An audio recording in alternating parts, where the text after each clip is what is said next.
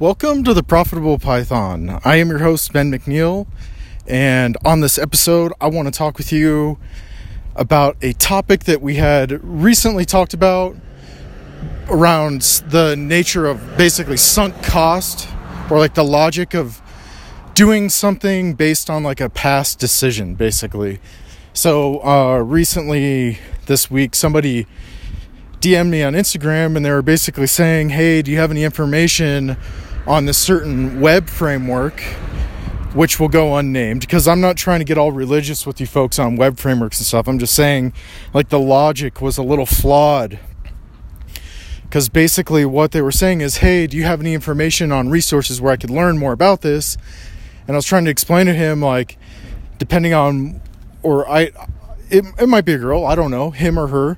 I was trying to explain to them that basically there's a situation where, depending on what web framework you do learn, there might be a little better chance at getting a job, basically. And it's just, depends on where you live. But if you look up the jobs, you might find that certain web frameworks have a way higher probability of you finding a job, for example, depending on what you choose. So I wanted to share that with you folks, because basically they were saying, oh, I've been doing this for the past year and I will be hopefully getting a job very soon.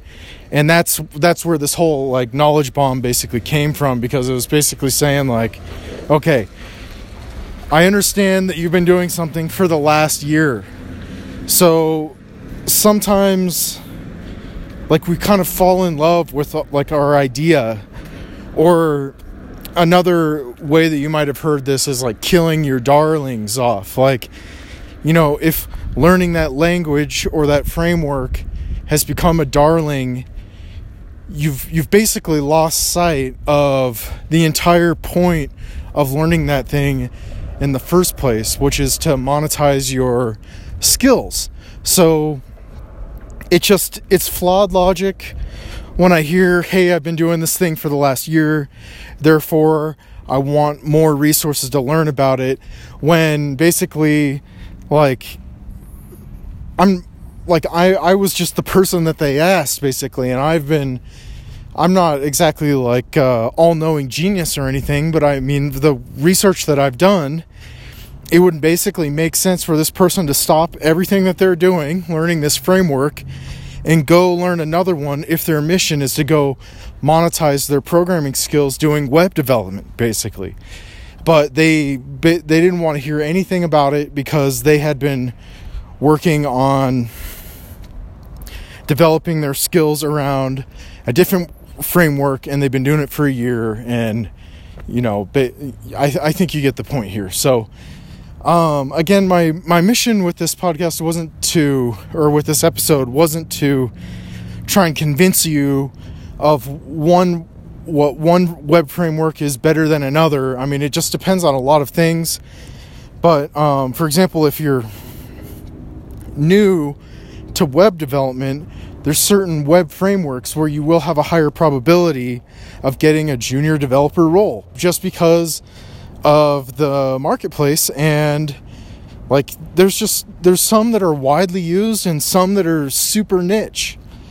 So it's good to be aware of these things. Hopefully I am able to serve as some sort of a mentorship figure when it comes to these things. Like, the whole point of having, like, if somebody were to ask me a question, I'm gonna give them the answer that I think that they can benefit most from, not what they want to hear. So I don't know if I lost a friend over this, because like I didn't have any resources for him. I was basically telling him like, hey, you should probably go check this other thing out. But I think you can count on me to give you the best answer that I know of, not the answer that I think that you're gonna like. So yeah, I just wanted to share that with you folks, and I guess challenge you with this whole sunk cost fallacy. Like, is there anything in your life that you've been doing and you continue to do because you've always been doing it, or you've always been investing your time in that. That sort of logic is not, I mean, you could be blind, you could be intentionally maintaining like a blind spot that eventually could cause you issues, or could eventually make you not competitive in the marketplace, for example. So I just challenge you to seek out those things and destroy them. There's, as much as it stinks, for example, to pay money for something and then 5 years later figure out, oh man, I should have never bought that thing. What I really needed to do was invest in this thing. So you can't use the logic of, I'm already, $5,000 down or something like that because I invested in this other thing. That is completely flawed reasoning. And the reason is that the way sunk cost work is you can't take money for, like, sunk cost typically is talked about with money. So that's why I keep kind of going back to this. But like, if you invest in something and it ends up being like, you can't use this piece of equipment, well, the next time you evaluate an opportunity, you can't include that previous expense into your current analysis. If you do that, I mean, it's just not real financial analysis.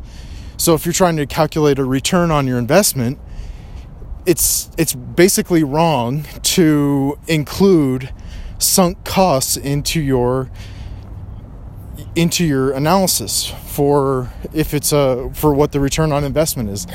And I would just equate the same logic to, even when you're deciding to learn a new skill or to advance a certain aspect of a skill, because bottom line is you're investing in yourself at that point, and return on investment makes a lot of sense in those terms as well. And because your life is finite amount of time on this planet, you have to be wise with how you choose to spend your time, especially when you're talking about skilling up. So I'm not trying to get all wild here, but recently I was reminded of my own mortality. We've had a couple of one person close to the family has recently died in the last couple days, and an actual family member I found out had died like yesterday. And it's just it's a good reminder, the life that we have on this planet is finite. So we need to make the best decisions possible to kind of maximize our time and our impact here. And you don't want to have sunk costs impacting your decision-making process, because you could be studying something for the wrong reasons, basically. So hopefully you enjoyed this episode. If you didn't, I'm sorry to hear that. But either way, I'd love to hear your folks' feedback. You know how to get at me, profitablepython.fm. And I'll talk to you soon. Peace.